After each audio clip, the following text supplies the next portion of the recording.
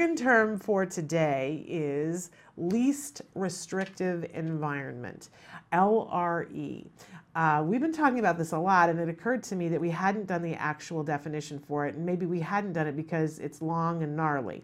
But there's no way I'm going to be able to read that. Okay, least restrictive environment, the requirement in federal law that students with disabilities receive their education to the maximum extent appropriate with non-disabled peers, and that special education students are not removed from regular classes unless, even with supplemental aids and services, education in regular classes cannot be achieved satisfactorily.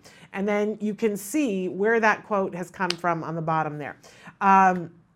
Okay, it's a mouthful, right?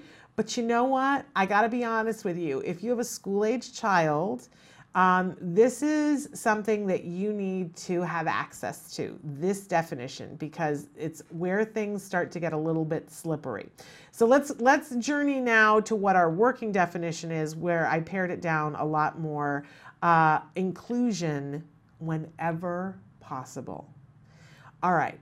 So when we have here in the United States, if a child goes to school, according to IDEA, which is the law that we tend to live by, although right now, we covered this story last week in the state of Georgia, there is a test case that is being done against Georgia schools arguing that students who were taken out of a classroom of neurotypical peers, instead of fighting it through least restrictive environment with IDEA, which has had a difficult time winning in courts, they are fighting it through the Americans with Disabilities Act, which is very interesting.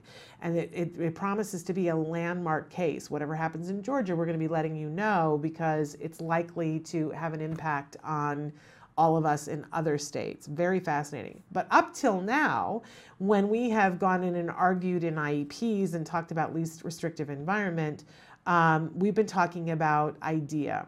And in IDEA, it says that all children in the United States have a right to a free, appropriate public education in the least restrictive environment, in which offers them a floor of opportunity in which to access the curriculum. Okay, mouthful, right? And a little overwhelming. So, I, over the years, have taken this piecemeal, and the first part of it, that free, appropriate public education, we've talked about extensively. Of course, the most important word in that sentence is appropriate, because that leaves a lot of wiggle room. What is appropriate to you may seem inappropriate to somebody else, so we need to have discussions about what appropriate is. And when you are arguing with a school district, that is the word that you want to argue using. It is not incumbent upon schools to provide what is best, right? And as parents and as teachers and as administrators, we need to understand that that is not the parameter that we're looking for. Unfortunately, we are not looking for what's best, we're looking for what's appropriate. But you certainly can argue that in order to be appropriate, it has to be effective.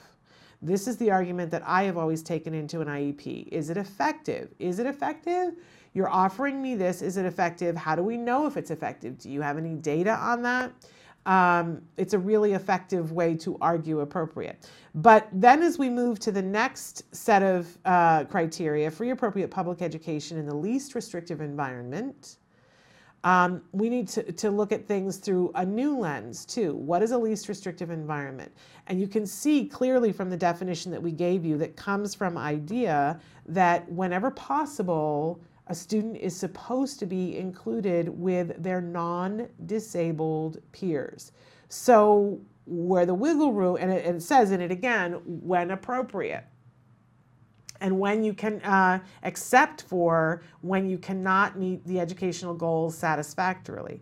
So, we want to make sure that being in a classroom with neurotypical peers is something that does not prevent our student from learning and being able to access the curriculum. We also have to make sure that our student being in the classroom doesn't prevent others from being able to access that curriculum, because everybody has the right to have a floor of opportunity in which to access the curriculum. I don't know about you, but if somebody was sitting next to my son and they were hitting him, that greatly has the ability to prevent my child from having the floor of opportunity in which to access the curriculum, right? So we need to be clear on what behaviors a child needs to be able, a student needs to be able to do to be able to access the curriculum and to prevent them from making it impossible for somebody else to access the curriculum.